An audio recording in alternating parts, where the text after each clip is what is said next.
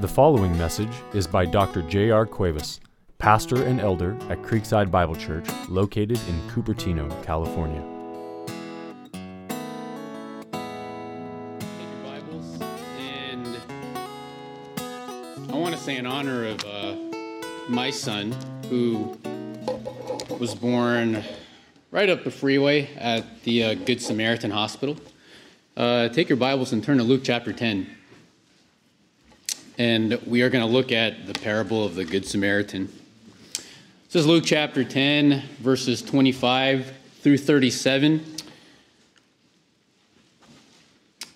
And let me read and pray, and we will get started. And a lawyer stood up and put him to the test, saying, "Teacher, what shall I do to inherit eternal life?" And he said to him, "What is written in the law? How does it read to you?" And he answered, "You shall love the Lord your God with all your heart, and with all your soul, and with all your strength, and with all your mind, and your neighbor as yourself." And he said to him, "You have answered correctly. Do this, and you will live." But wishing to justify himself, he said to Jesus, "And who is my neighbor?" And Jesus replied and said, "A man was going down from Jerusalem to Jericho and fell among robbers, and they stripped him and beat him and went away, leaving him half dead. And by chance a priest was going down that road, and when he saw him, he passed by on the other side. Likewise, a Levite also, when he came to the place and saw him, passed by on the other side. But a Samaritan who was on a journey came upon him, and when he saw him, he felt compassion, and he came to him, and he bandaged up his wounds, pouring oil and wine on them, and he put him on his own beast, and brought him to an inn, and took care of him. On the next day, he took out 2 denarii and gave them to the innkeeper, and said, "Take care of him, and whatever more you spend, when I return, I will repay you." Which of these 3 do you think proved to be a neighbor to the man who fell into the robber's hands? And he said, "The one who showed mercy toward him." Then Jesus said to him, "Go and do the same." Bow your heads, not to me, but with me, and let's pray to God for his blessing upon this hour. Heavenly Father, we thank you for this time. We thank you for the word. We thank you for the words of Christ that have shaped one generation of saints after another, and we are a part of that. We thank you that we can learn the commandments, we can learn the ways of Christ through the work of your Holy Spirit in our lives, and I pray that as we hear the word, we would humbly receive it and be effectual doers of it, and be blessed in all that we do. And it's in Jesus' name we pray. Amen. I've realized that the world loves to rob the church of its most precious gems and treasures and contaminate them and twist them and pervert them into looking like things that they were never meant to look like. And let me explain. The world has taken Christmas, an event commemorating the incarnation of a Savior, and made it about Santa Claus and reindeers and snowmen and jingle bells. That's not what Christmas is about. Some kid recently asked me at the school if Santa Claus gets arrested for breaking and entering. I said he should. The world has taken Easter, the most important event commemorating the resurrection of the Savior, and you know, we just celebrated it, and made it about bunnies, whether they're chocolate bunnies or marshmallow bunnies. It's taken marriage and redefined it to mean more than the union between a man and a woman. We're seeing that all over the place here. The world has taken gender, which Pastor Derek talked about in the last 2 sermons, and multiplied it from 2 to 57, and making it mean more than one's biological assigned gender that God has given him. The world has taken the word saint and turned it into the worship of people. The world has taken the commandment, which rightly belongs to the church, "Do not judge," and twisted it to mean tolerance of all activities, choices, and lifestyles.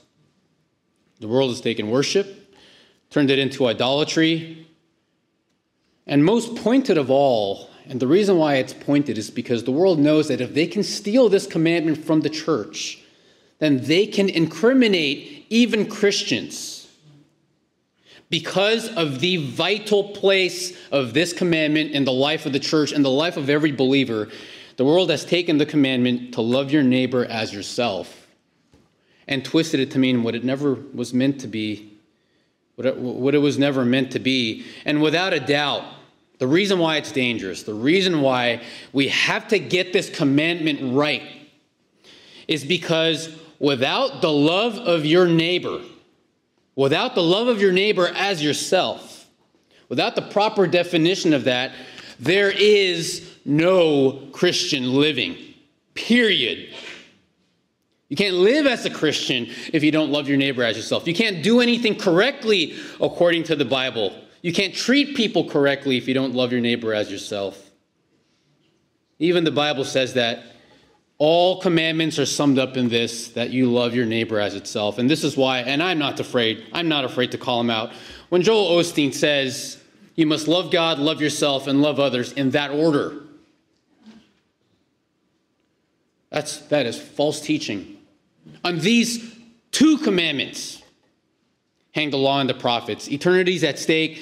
The integrity of your salvation is at stake. In 1 John 4:20, where John says, who walked with Jesus for those 3 years, who saw Jesus' ministry, who received Jesus' teaching, who was the disciple Jesus loved, who carried on the ministry of Jesus, who remembered everything Jesus taught him, and said, if someone says, I love God, if you say you love God and hates his brother, he's a liar. It's not just that he's immature. It's not just that he's not growing. If someone says, I love God and hates his brother, he's a liar. For the one who does not love his brother, whom he has seen, cannot love God who he has not seen. How do you know you have a worshipful relationship with a God you have never seen? It's because you love the image of God who you have seen. Romans 13 says, if you don't love your neighbor as yourself, you'll treat every person the wrong way. Galatians 5 says, if you don't love your neighbor as yourself, you practically won't be able to know how to use your freedom. When people always ask, how do I use my time? How do you manage your time? Don't use your freedom as an opportunity for the flesh, but in love serve one another. Why? Because this is the commandment, that you love your neighbor as yourself. James 2 says that showing partiality, favoritism in the church is a result of not loving your neighbor as yourself. And if you keep all the commandments and stumble in one of them, then you become a transgressor of the whole thing. And here's the problem, is that the world has hijacked the commandment to love your neighbor as yourself. And it's delineated for us, or tried to delineate for us, what love is supposed to look like. Loving your neighbor as yourself, the world says, is tolerating everything. And that's what the transgender movement is saying. To the point where they say that if you say that what we're doing is wrong, then you are committing a hate crime.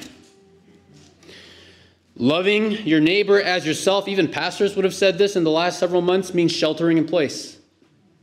I heard a pastor say that, a pastor I respect, who I deeply respect, whose books I read, whose books I distribute, whose teaching I use, say in a podcast, that we must love our neighbors as ourselves and not go to church.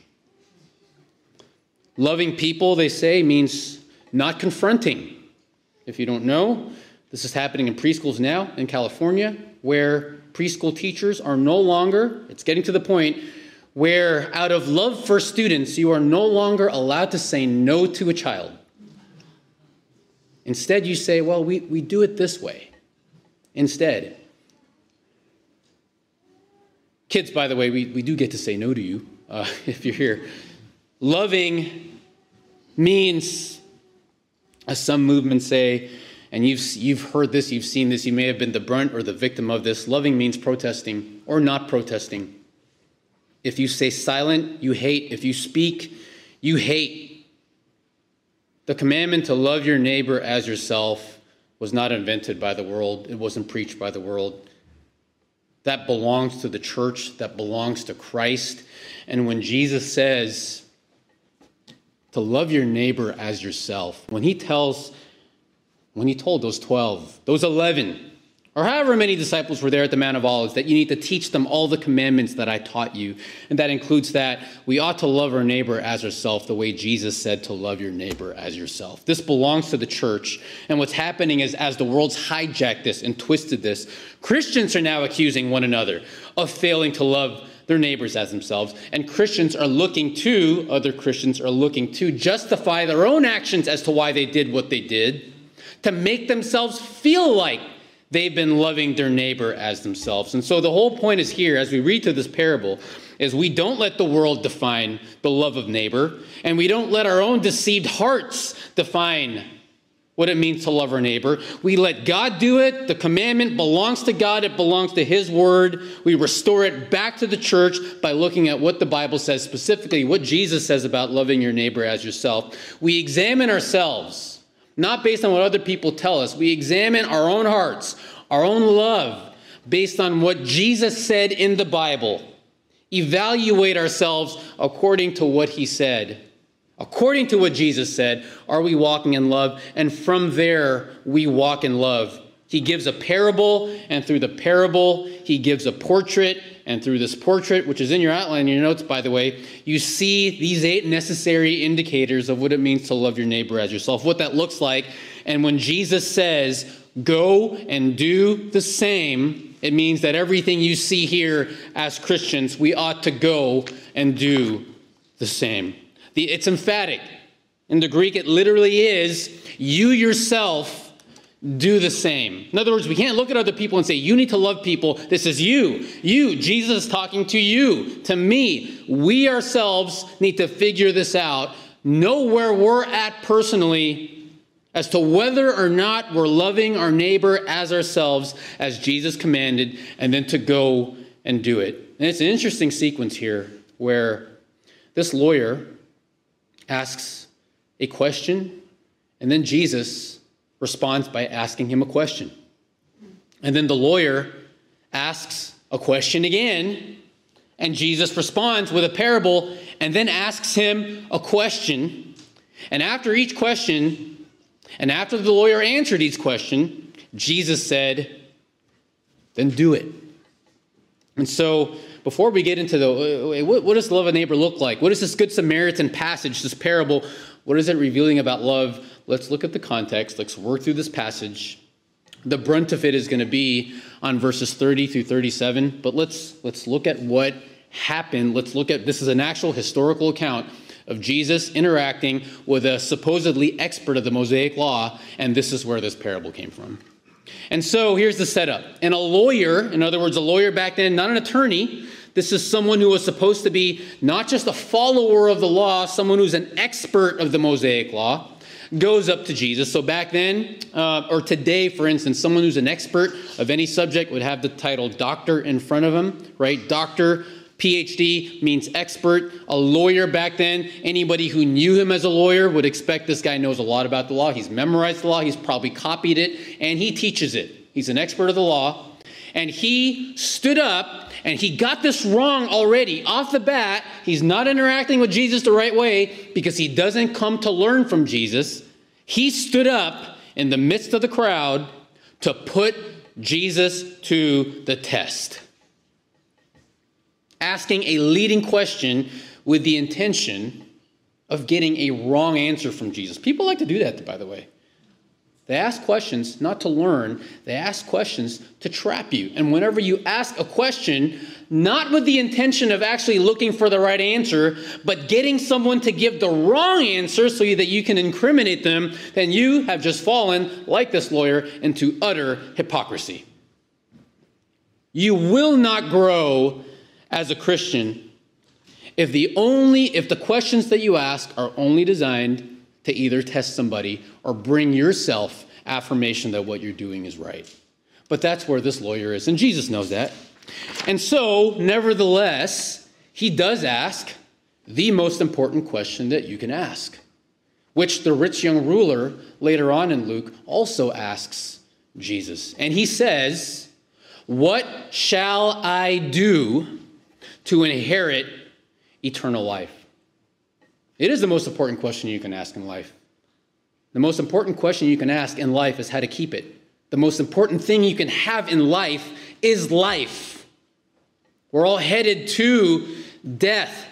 From dust we came, to dust we return. And the question to ask that we need the answer to is, what can we do to make sure we don't end up in the grave forever? That is the most important question to have correctly answered in our own life. What shall I do to inherit eternal life? He wasn't wrong with the question. He was wrong with the motive. And Jesus knows. And so he tells the law expert, he responds with a question. He says, "What's written in the law?" You're supposed to be an expert. What's written in it?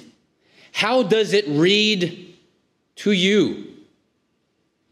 Jesus won't be tested. He won't fall into the trap. He asks a question. He responds to a question by asking a question. Jesus wasn't the one who quoted Deuteronomy 6:5 here, where he says, "Love the Lord your God with all your heart, soul, mind, and strength." And he wasn't the one who quoted Leviticus 19:18, where God says to love your neighbor as yourself. The lawyer did. He made the lawyer answer his own question. And he answered correctly, because you can't read the Old Testament properly and precisely and not come to that conclusion. When you read through the whole Old Testament, you understand this, that everything hinges on two things. As a Christian, Christian living hinges on two things. You love God and you love your neighbor. If you fail in any of those two, you've failed in everything. And he knows that. And Jesus says, you know the law. What does it say? It's amazing how many questions in life would be answered if you just read your Bible. I love how well, no, I don't love it when this happens, when people come asking pressing questions, intending to debate, but then they don't actually want to do the hard work of reading the Bible. If you have a question, we have the same Bible. As long as you're willing to look at the Bible. Now, Jesus knew that this expert not only was supposed to be a follower of the word, he was supposed to be an expert in it. And so he says, what does the law say? And he answered, you shall love the Lord your God with all your heart and with all your soul and with all your strength and with all your mind. And he should have known already when he said that he failed in it. He's testing the Son of God who he's supposed to love. And he said, and your neighbor as yourself. And Jesus didn't rebuke him right there and then. Jesus said, you have answered correctly. Do it. He says it. You've answered correctly. Do this, and you'll live. The two commandments, they're not identical. You don't love God the same way you love your neighbor, but they're inextricable. If you adhere to the first, it will result in the second. If you're not doing the second, it means you're not doing the first. And Jesus said, do this, and you will live. How do you have eternal life? By keeping these two commandments perfectly. You want to know what you need to do to get to heaven? Love God perfectly and love your neighbor as yourself perfectly. You do this and you will live. Eternity is at stake. And he should have gone back to Jesus and said, I haven't done that. I haven't done that. But, like a good old hypocrite, he looks at Jesus, wishing to justify himself. Again, he's going to ask the question not to learn in the same way that when he asked the question the first time, he didn't want to learn, he wanted to test, and now he's going to ask Jesus not to learn, but he wants to justify himself. There are two things that you never do before God. Number one, don't test God. Number two, don't try to justify yourself before God. But he's doing that. This is the classic case of someone who's supposed to know all the right answers and who's completely off the mark and impure and insincere in his motives. And Jesus won't confront him in his stupidity. It's in his insincerity and his self-righteousness. By the way, there is a major theme in Luke that warns against self-justification that this lawyer fell into. He was wishing to justify himself. And Jesus said in Luke 16:15, "You are those who justify yourselves in the sight of men, but God knows your hearts. For that which is highly esteemed among men is detestable in the sight of God." About the tax collector in the parable, Jesus said, "This man went to his house justified rather than the other." The Pharisee tried to justify himself before God, prayed that he was better than other people. The tax collector said, "Have mercy on me," literally propitiate me, a sinner. And Jesus said, that one went home righteous before God. The other one didn't. And Jesus said again, chapter 5, "I didn't come to call righteous, but sinners to repentance." In other words, if you think you're righteous, if you're trying to justify your own righteousness, there is no saving relationship between you and Jesus Christ. There will be more joy in heaven over one sinner who repents than over 99 righteous persons, self-righteous persons. And when they tried to criticize him for having an immoral woman anoint his feet, he said, "I say to you, her sins, which are many, have been forgiven, for she loved much. But he who is forgiven loves little." This lawyer was trying to justify himself, and so he asks, "So who is my neighbor?" That lawyer knows that there were people who he loved, and there were people who he didn't. He discriminated. Back in Jewish society, they did that. They loved the Jews, their fellow Jews, and they hated the Gentiles. And he was trying to, he knew he didn't love people perfectly. He knew he didn't extend love impartially to all people. And so now he knew there were neighbors that he had who he didn't love. And he's trying to get Jesus to tell him that it's okay. And people love to do that in the church where they know they've sinned. And they try to get the pastor to tell them that what they did was okay. And so Jesus gives what's become one of the most popular and renowned parables. We have a hospital, again, named after that. It's the parable of the Good Samaritan. And let's work through the first part of it before we get to the actual portrait of this Samaritan person. There was a man who was going down from Jerusalem towards Jericho. And because Jerusalem and Jericho were both in this province of Judea, it can be assumed that this man who was walking down was Jewish. He was a Jewish man. He was going down from Jerusalem towards Jericho. There was an actual path, an 18-mile route that led from Jerusalem to Jericho. The reason why he was going down is because Jerusalem is above sea level and Jericho is below sea level. So you're literally going down 18-mile road, pathway, rocky pathway, and it was a hot spot for crime and robbery. So anyone who heard that there was a man going down from Jerusalem to Jericho was already thinking, is he going to get in trouble? It's kind of like when I was growing up in LA, right? And we heard that someone was walking down Crenshaw Boulevard in LA, which you don't do. It's the opposite of you saying, I was hiking up the Grand Canyon, right? When you say Crenshaw Boulevard, you don't think the Grand Canyon, right? When you hear someone's walking down, or back then, they're going down from Jerusalem to Jericho, you're already thinking, whoa, he's going to get in trouble. And he did. He did. Because as he was walking down, he fell among robbers, and they stripped him, took all of his clothes, they humiliated him, they beat him to take whatever they wanted from him, and they went away, leaving him half dead. Not just hurt, not just in pain, not just in agony, but half dead, likely unconscious. Severe critical condition. This guy is teetering somewhere between life and death, and they left him there. He can't tend to himself. He's unable to heal himself. Immune system's not going to work to get him out of there. He needs immediate medical intervention. And it said, by chance, just by chance, there was a priest who was going down that road. Now, if you're a priest, if back then, when you hear the word priest, okay, the priest was the one who was supposed to be in the Jewish community, in that religious community, the one who helped administer the judgments over the people, who helped perform the sacrifices and lead the people of God to worship. If there was anybody who was considered lawful, God-worshiping, godly, it was a priest.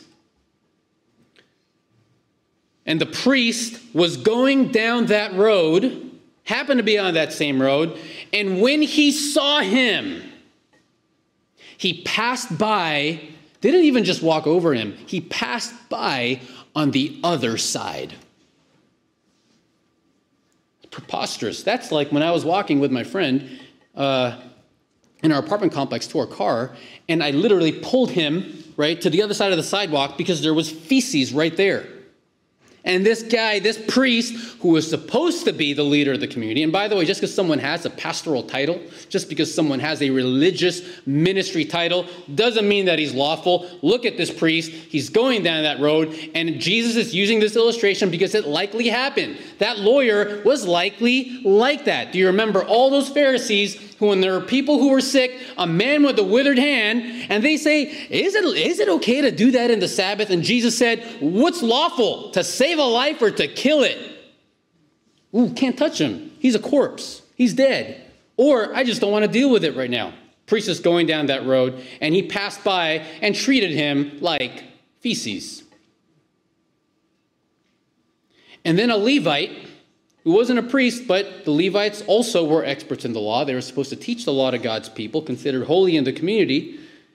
Exact same thing happened. The Levite, likewise, when he came to the place, again, spontaneous, he saw him, he saw the guy. And by the way, when you see someone who's half dead, it's hard to not realize that he is. Half dead people don't look alive.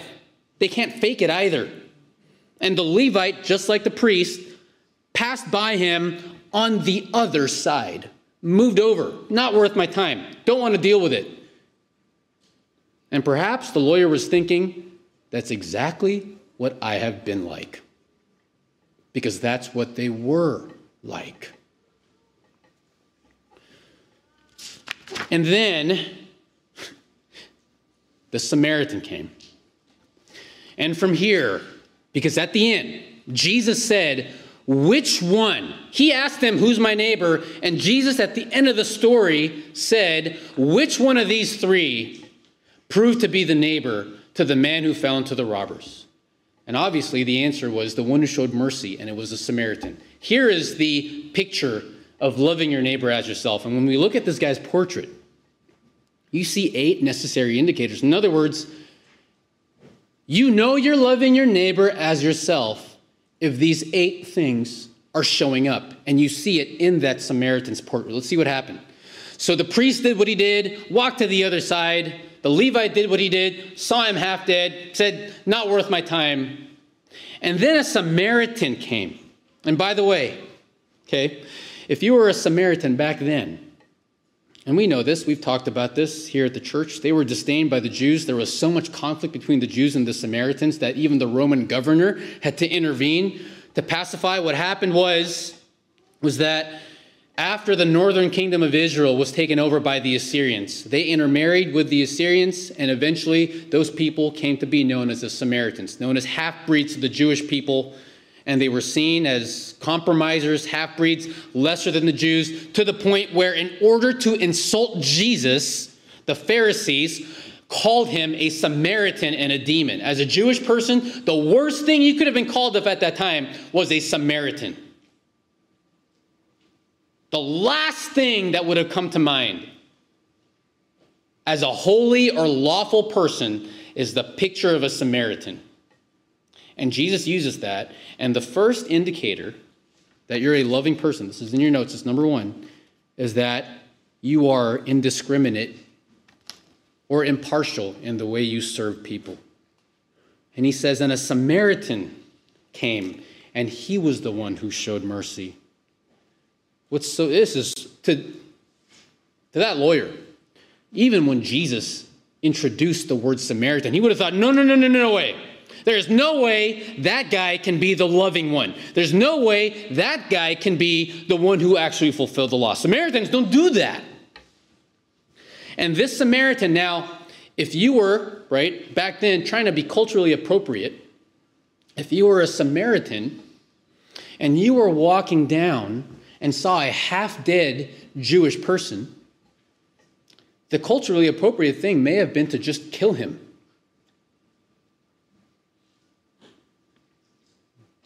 The Samaritan walked up and showed mercy. That was shocking because the priest didn't, the Levite didn't, the Samaritan did. And one thing you do see in Luke is there's this exaltation of the unexpected. The Roman centurion, the sinful woman who anointed his feet, and Jesus said she's forgiven. The bleeding woman who wasn't supposed to be out in society, getting everybody unclean, who touches his cloak, and Jesus says, your faith has saved you, has made you well. Mary, you remember that story with Martha? Get my sister to help me get this house together. She's chosen the right one. Leave her alone. The prodigal son, who essentially tells his dad, I want you dead, give me my inheritance, and I'm going to sleep with everybody and eat the food of the pigs. And then he comes back, and there's a celebration. And then there's the tax collector in Luke 18. Then there's Zacchaeus. When Jesus goes into his house, they say, why is he going into that guy's house? But Jesus said, salvation has reached this house today. And now the Samaritan. Why would you use a Samaritan? They're thinking. It's because love, at the end of the day, is indiscriminate. To love your neighbor as yourself is indiscriminate. It's impartial. It's not colorblind, but it embraces all when it comes to race, ethnicity, socioeconomic status. It embraces all colors.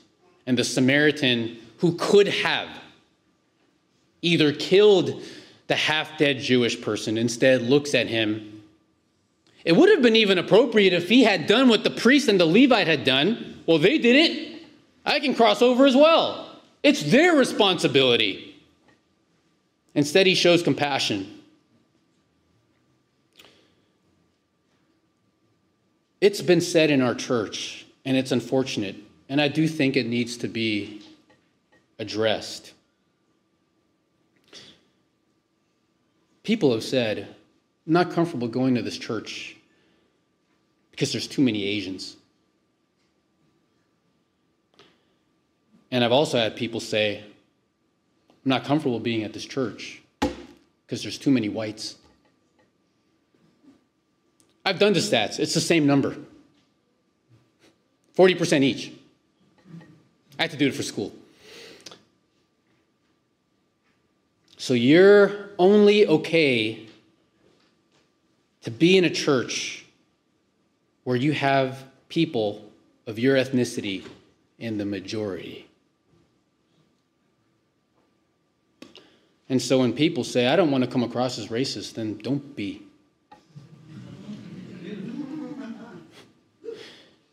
You should not feel any more inclined to serve someone because of their ethnicity, that they're like you. And you should not feel any less inclined to serve someone because they're not of you or your culture or your ethnicity, because at the end of the day, we are all human beings, and that's where compassion comes from.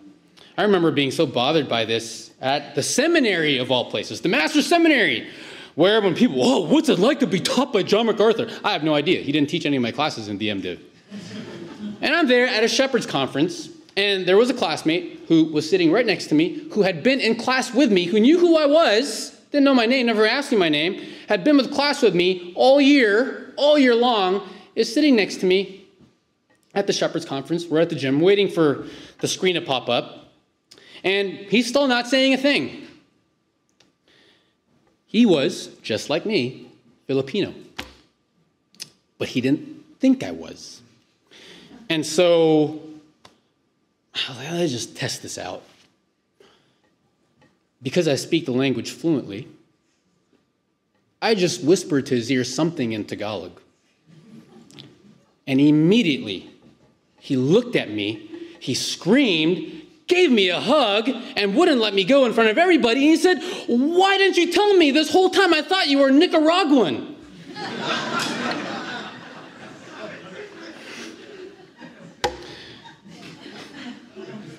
And from then on, I'm being invited to weddings, I'm being invited to Bible studies, food's being offered to me, and I'm thinking, no, this is not going to work. And then I started to pass by the other side every time I'd see him. You're telling me that the only reason why I get to be invited to your Bible study, and by the way, if you're from the Philippines, guess what our national language is? It's English. We all speak English here. We're all in the seminary. We're all learning Greek together. Why is it that you like me more now? Because you realize I can speak your language. You can't feel more inclined to love someone because they're of your cultural upbringing, to spend time with them because they are, or less inclined to do so. We don't need to figure out who to love and serve. We love and serve your neighbor as yourself. You can choose who to marry. You can, by the way, choose that one well if you're single. You can choose who to marry. You can choose where to work. You can choose who you go to the mall with. You can choose your close friends, but you cannot choose who to love. You love them all, make friends with a few, do harm to none, because you can't ultimately choose who your neighbors are. And that guy was trying to do that. Which one of these was my neighbor? Tell me it's the one who I treated rightly. Love is indiscriminate. That's how you know you're loving your neighbor as yourself. That's the first mark. Number two, you know you're loving your neighbor as yourself if you are spontaneous and unscheduled when you help others. This Samaritan was on a journey. He wasn't sent there. There was no report. He didn't go, oh, I want to show my social justice. I'm going to do it right now. There was nothing to prove. He was on a journey. I don't know where he was going. Either going to work, going to go see family, going to go trade. He wasn't there originally planning to see this half-dead Jewish person. He was on a journey, and he stumbled upon him and saw him and showed compassion. He ran into him. A good portion of acts of true Christian love, did you realize this, are unplanned. They happen by chance. It's easy to help people in a planned event. In a public event, when you know that people are actually going to recognize you, it's a whole lot harder when all of a sudden you run into them and it's not the right time. And what you're thinking, I didn't plan for this. I know you didn't plan for it. People don't suffer according to your plan. Have we realized that? It's inconvenient. And especially when no one is going to know what you did except for that person. And plus, that guy's unconscious. He's not going to know what I did. Loving people do things spontaneously. Yes, there's a place for planning. Yes, there's a place for events. But loving people don't wait till those events to make those things happen. Because people who love don't keep track of what they're doing.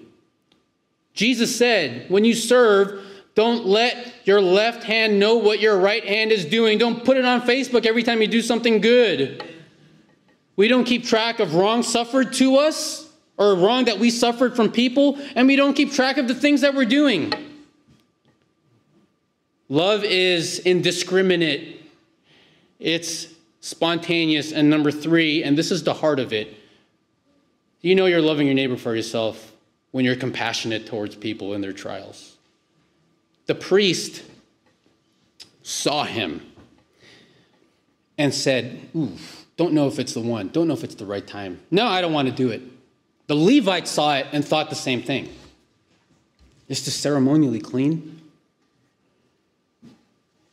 The Samaritan saw him, and all that cultural baggage that should have been there went out the window because he saw a fellow human being half dead, and he had compassion. And it said he felt compassion because compassion, Greek word for compassion is where you get is the word bowels or intestines. When you're really hungry, like I am right now, because there's this chili cook-off happening, but I'm wasting your time here by preaching a sermon, right? And your bowels are moving. I'm not wasting your time, I promise. I'm feeding you. And your bowels are moving, and you feel that in you.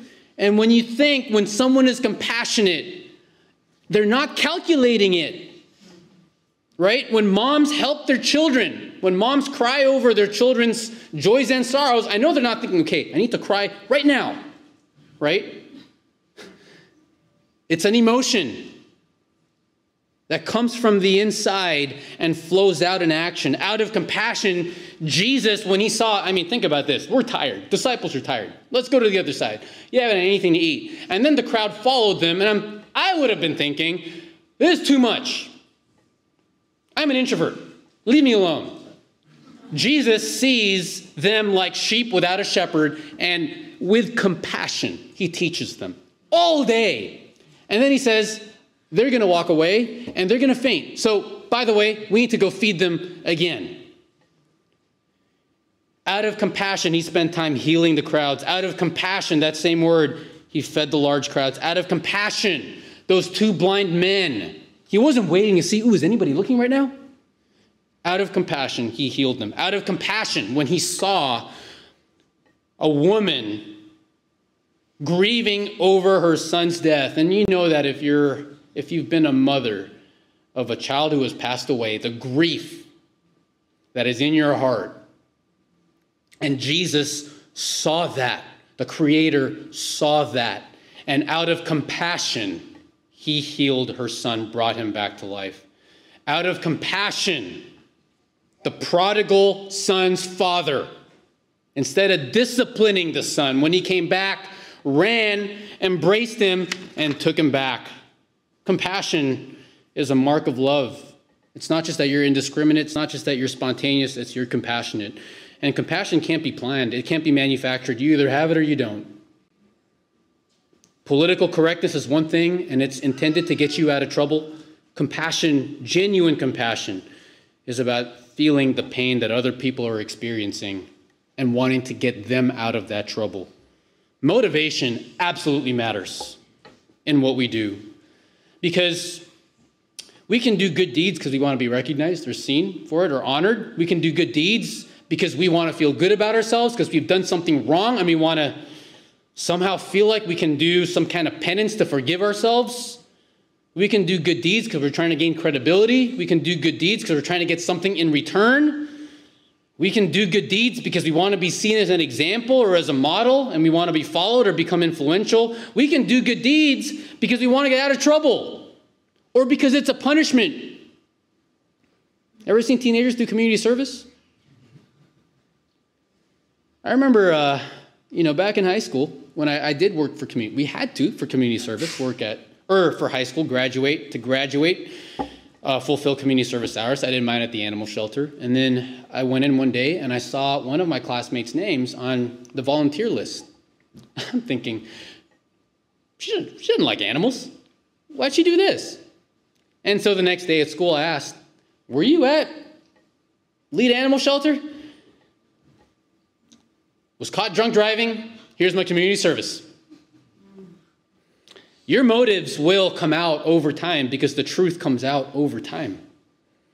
In 1 Timothy 5, Paul says the sins of some men are quite evident going before them, but for others, their sins follow. There are people who are really, really good at hiding their wrong motives, but eventually it follows. And likewise, the deeds that are good are quite evident, and there are those which otherwise can't be concealed. At the end of the day, why you do what you do, the motivation you have for it, whether if it's out of true compassion or out of some other ulterior motive, is going to come out over time.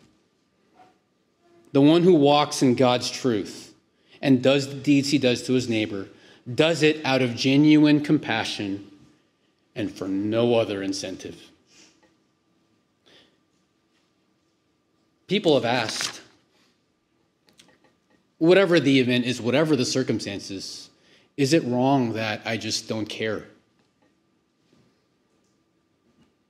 Yes, it is wrong that we don't care. And when I've spoken to, whether it's here at the church or at the school, to ministers in training, and there's always this discussion of what's ministry supposed to look like. There's a lot of things that you do kind of go down the list. But when it comes to how many visitations do we make a week? How much money do we give to this missions organization? How many hours of counseling when do we pick up the phone? Which events do we go? Do we go to all the youth kids' football games? What do we do? How do we structure ministry? And there comes a point where you cannot teach someone exactly how to become all things to all men, because that comes out of a heart of love. There is a certain part of your life and your ministry that no one can tell you how to do it. The only way it's going to take its shape is if you let the compassion flow. And then it takes a shape that it does. No one can say you have to do this or you can't do this. No one can tell you how to use your time. No one can tell you how to use your money. Because compassion at the end of the day has nothing to do with yourself. It has everything to do with other people. And we cannot separate doing from feeling. It's not all about emotion, but love isn't void of it either. And I'm not saying that every single one of us is in the position to meet every single need that every single person poses before us. We can't do that. We're not in the position to do that. We don't have the resources to do that. But you know in your own heart those times where you should have and could have helped, and you chose not to. You know that. No one told this Samaritan, hey, it's time. Now, this one. He did it. How did he know how to do it? It's simple. By compassion. He looked at another human being suffering, and not in a patronizing way. Oh, that's an whole nother story. Not in a patronizing way. He looked at a person who was half dead and saw beyond all that cultural animosity and saw another human being half dead. And thought, if I were in that same position, what would I want someone to do to me? Love is indiscriminate. It's spontaneous. It's compassionate. Number 4, here's how you know you're loving your neighbor as yourself. You're practical in how you serve people. He came up to him and he didn't just say, I feel really bad. I just don't know what to do. I mean, to illustrate what I'm about to say here, and this is how I knew when we were kids, my older brother really did love me, even though we were messing around in the car.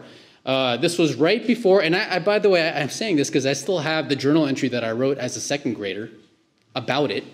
We were messing around in the car, in the trunk. Mom was in the grocery store, and this was the day we were supposed to fly back from Hawaii to the Philippines, right, because we were still living there, and the car door was open. And my foot was sticking out, or my thumb was sticking out, and my brother accidentally slammed the car door on my thumb, my toe, my right thumb. And you can imagine what happened for me. There's lots and lots of water coming out of my eyes, and lots of noise coming out of my mouth. It was his fault, but there was a bottle of Coke, and he got the Coke, and he poured it on my foot. Because that's what he thought would actually help. It was a spontaneous act.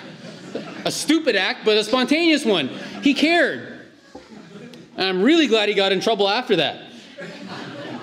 But the Samaritan saw a half-dead person and bandaged up his wounds, took his own resources, and then took the oil and the wine that should have been used for his own food and thought, well, okay, I'll use this. And as a soothing antiseptic, poured the oil and the wine over him, showed mercy. He didn't just look and feel, he did. Christian living is intensely practical. And we love to talk about issues. We love to debate about issues. But the big question is what have you done to actually help the people who you keep debating about? What have you done? What are the actions? Show me. Love is practical. It shows up. Let love not be with word or tongue, but in deed and truth. Love needs to show practically. People need to see it. This whole year, what have we done to show that we care about the people who we say we care about, that we care about the issues that we say we care about? A lot of people will say, I really, really wanted to help. It never helps to say that. I want you to know that I really wanted to be there. So where were you? I really wanted to help. I really wanted to give. Then where were you? That's like the Samaritan saying, I felt so bad for him. I really wanted to bandage him up. Did you? And he did. Love, you're loving your neighbor when you're indiscriminate from the heart level. when you're spontaneous, it's not planned, when you have true compassion for people, when it's practical. And number 5, when you are burdening to yourself with the burdens of others. The Samaritan took him. Now you're thinking, 18-mile journey. I can't even drive 17 miles. That's how far it takes to go from my home to the church. And that's tiring. All I'm doing is sitting in the car, moving my foot up and down, and that's tiring. He had to walk that 18-mile journey, and he was thinking, well, at least I have a donkey, but there's a half-dead guy. And so what happens? He puts the guy on the beast, if it was a donkey or whatever kind of beast it was, and guess what? Which meant that he had to walk. His life just got a whole lot more difficult for him to make someone else's life easier. When the guy can't walk. The guy can't move around. And it's amazing how difficult it is to travel that kind of terrain, right? Because it's a downward path. And there was no asphalt back then. How difficult it is to actually travel that kind of terrain with someone who can't walk. I experienced this recently when I led a middle school retreat, which I almost died from. When you try leading a retreat with a bunch of middle schoolers, and right before one of our games, one of the girls went up to one of the boys out of anger, and he was lying down, and stomped on the middle of his thigh. And this boy was about the size of my son, and he didn't break his thigh, but injured it to the point where he couldn't walk. And I'm thinking, I don't want to get sued, so I'm going to go take care of him. And so we took him to the first aid station, and there's no nurse there because it was the weekend, and they just have the stuff, and I'm thinking, where's Jane Schindler? She could do this right now. But she wasn't there. I was there, and so we got him fixed up, iced him, and then I said, can you still walk? And he said, I can't move. The reason why I'm sharing this story is because I recently talked to him. He's still one of my students, and we were joking about it the other day. And so I got him on the wheelchair, and the campsite isn't flat. It's hilly, up and down. To go anywhere, you have to go up and down. And I'm pushing him on this wheelchair, up and down, and I finally told him, as we were walking up one hill, you owe me 50 cents for every step I take to get up this hill. Because it was a burden. And then I got to the point where it got so burdening for me that I'm thinking, I just can't do this anymore. And so I said, oh, there's a spider. And he jumped out of his wheelchair. I'm thinking, and so I asked him the other day, you were faking it the whole time. Well, no, I wasn't, but my mom said I was too. So it's hard. But this guy is willing to walk. This Samaritan is willing to walk. Put the guy on. Why? Because Galatians 6:2 says that we need to fulfill the law of Christ, bear one another's burdens. What does that mean? A burden is something that makes your life more difficult. We take the burden off of them, we put it on us. You're willing for someone's life to become easier, even if yours gets harder. That's what true neighborly love looks like. You are willing for your life to get harder in order for someone else's life to get easier. And you don't complain about it. The Samaritan didn't think, I'm tired. He just put him on the beast. He walked and took him to the inn. That's number 5. Number 6, you know you're loving your neighbor as yourself when you are interruptible, when people truly need you. You have to think, he was on a journey. He had his own agenda. Now, if you're like some of us who are not type A, but type AAA, I need to follow my schedule. I have a lot of stuff that I need to get done, and every minute counts. He's on a journey. He sees him, takes time to bandage up the wounds, takes time to pour oil, gets him on the beast, and then has to go and walk some other direction, take him to the inn, and then stayed with him until the next day. So when you do the math there, if he was likely journeying during the daytime and then he stays till the next day, then that's at least 12 hours out of your schedule, at least. probably closer to 18 or 24. He had to put his entire schedule aside. Everything got thrown out the window.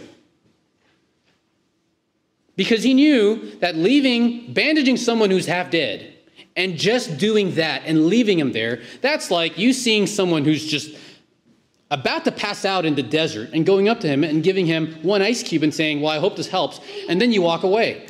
Or you're driving in a snowstorm and you see someone without clothes who's freezing and you say, you know what, here's a cup of hot chocolate, but I gotta go. You can't leave someone half dead there. And so he takes him, puts him in his donkey, walks all the way to the inn. His entire schedule is now set aside. It's out the window. He just got interrupted and he didn't care.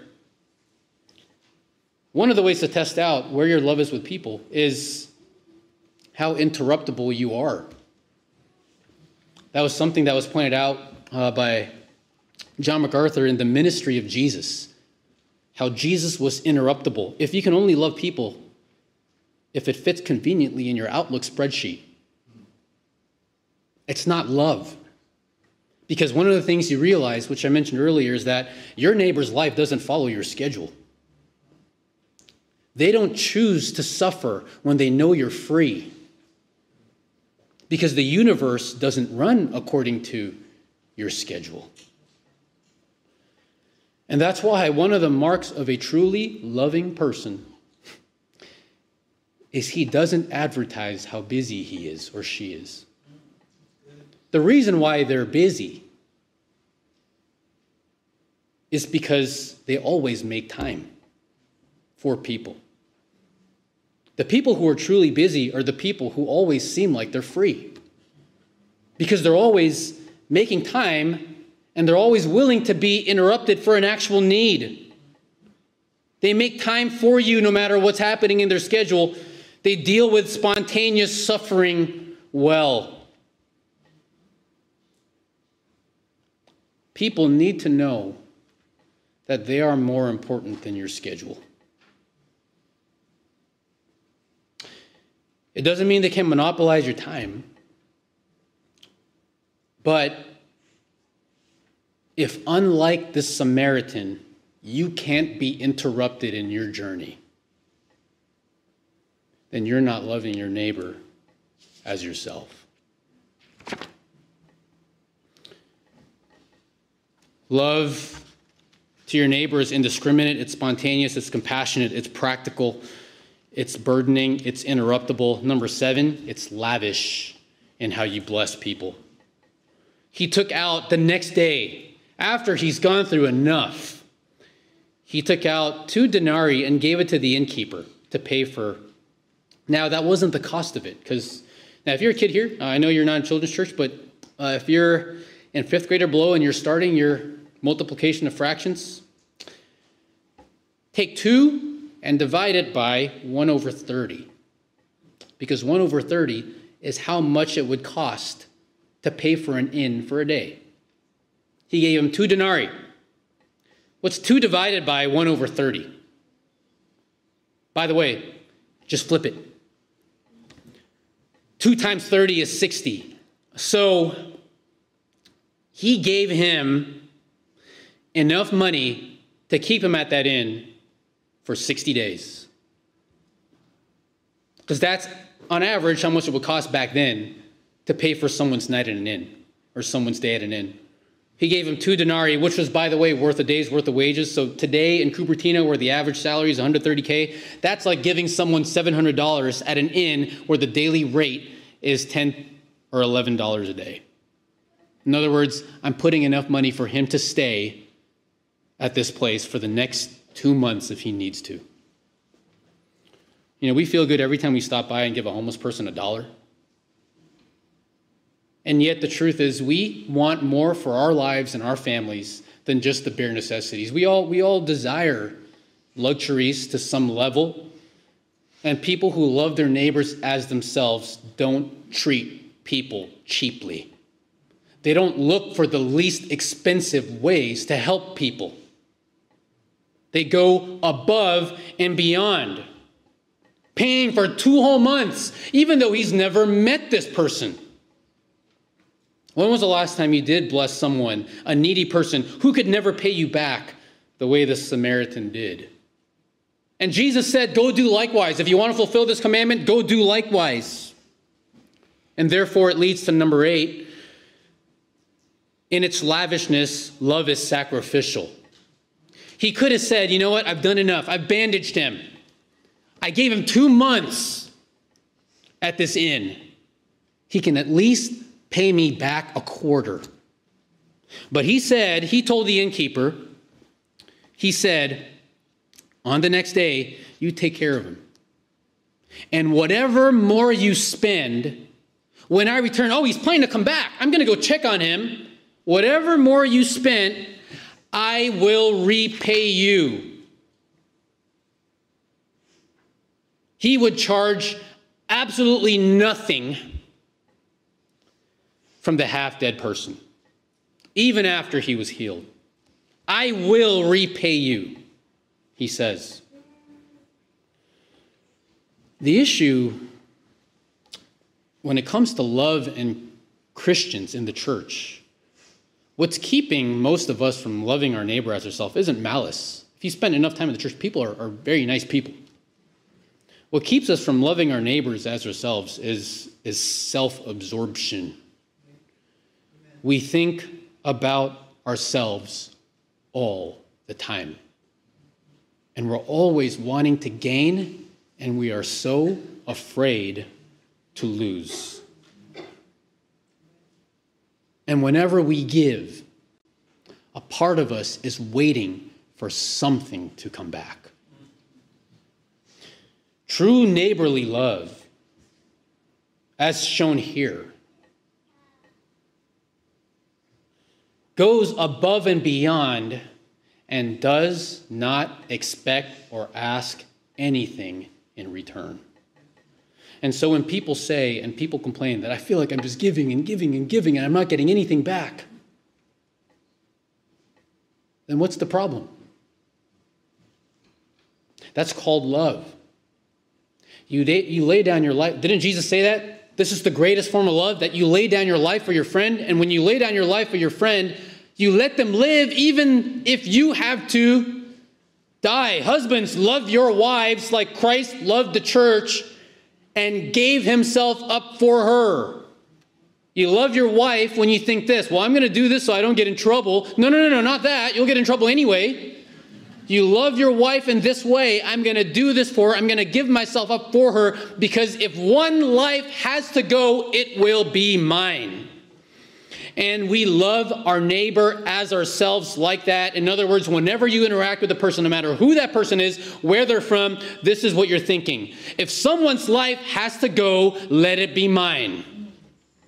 Love your neighbor as yourself. You lay down your life for another person, not so you can get that life back, but so you can give another person another opportunity to live, even if it means that you have to die. And so do you feel gypped by God when after all that you've done for people, you see no net gain? If you were expecting something in return, there was another fuel there than the love for your neighbor. So what I want you to do now is look at those 8 things right now. And I want you to circle the ones that you think you're doing well. This is what's required for you to inherit eternal life by your own deeds. You want to stand justified before God by the works of the law? Then do this. Have absolutely no racism in your heart. Be spontaneous and unplanned. Have true compassion. Don't ever think about yourself. Be practical. Let your life get harder to the point where it gets burdensome. Be interrupted in your schedule. Be lavish in the way you bless people, and give up your life so that another person can live. And so Jesus finally asks this person, so which of these 3? You're trying to figure out? You're trying to justify yourself? Make yourself look good in front of the people? Which one acted as a neighbor? The lawyer was smart. He said, the one who showed mercy. And Jesus said, go and do the same. If you want to inherit eternal life on your own merit, go and do the same. And if you're looking at that sheet of paper and you're thinking, I don't do any of these, similar to a story where I don't often do this, but I went through a lesson called What He Must Be, telling these middle school students what a godly man ought to be like, and telling the girls, this is the only kind of guy you should marry. And I told all the guys, I'm going to make it impossible for you to get married. And afterwards, one of the boys came up and said, I am not any of those. If you are looking at your sheet right now and you're thinking, I think I'm doing okay, then you are completely deluded, just like the lawyer. But if you are looking at that sheet and thinking, the only way then for me to have eternal life is if my failure to do this gets atoned for, then you will go home justified. Because when it comes to loving your neighbor as yourself, we shouldn't be looking at anybody else but ourselves. You go and do likewise. Examine yourself. Evaluate yourself. Don't try to justify yourself. The only love that you need to be evaluating is your own. And the whole point of this passage, unlike what the lawyer thought, is not for you to justify yourself and condemn other people. It's to show you that by the works of the law, no man can be justified. If the mandate in order to go to heaven on your own works is to love your neighbor as yourself and to do it perfectly, then we have all brought hell upon ourselves. So that no man may boast, you're saved by faith and not by the works of the law. Because he who knew no sin, he who loved perfectly, Jesus, who while we were still sinners, died for us. And remember what Paul said, I'm crucified with Christ. It's no longer I who live, but Christ who lives in me. And the life that I live by faith in the Son of God who loved me.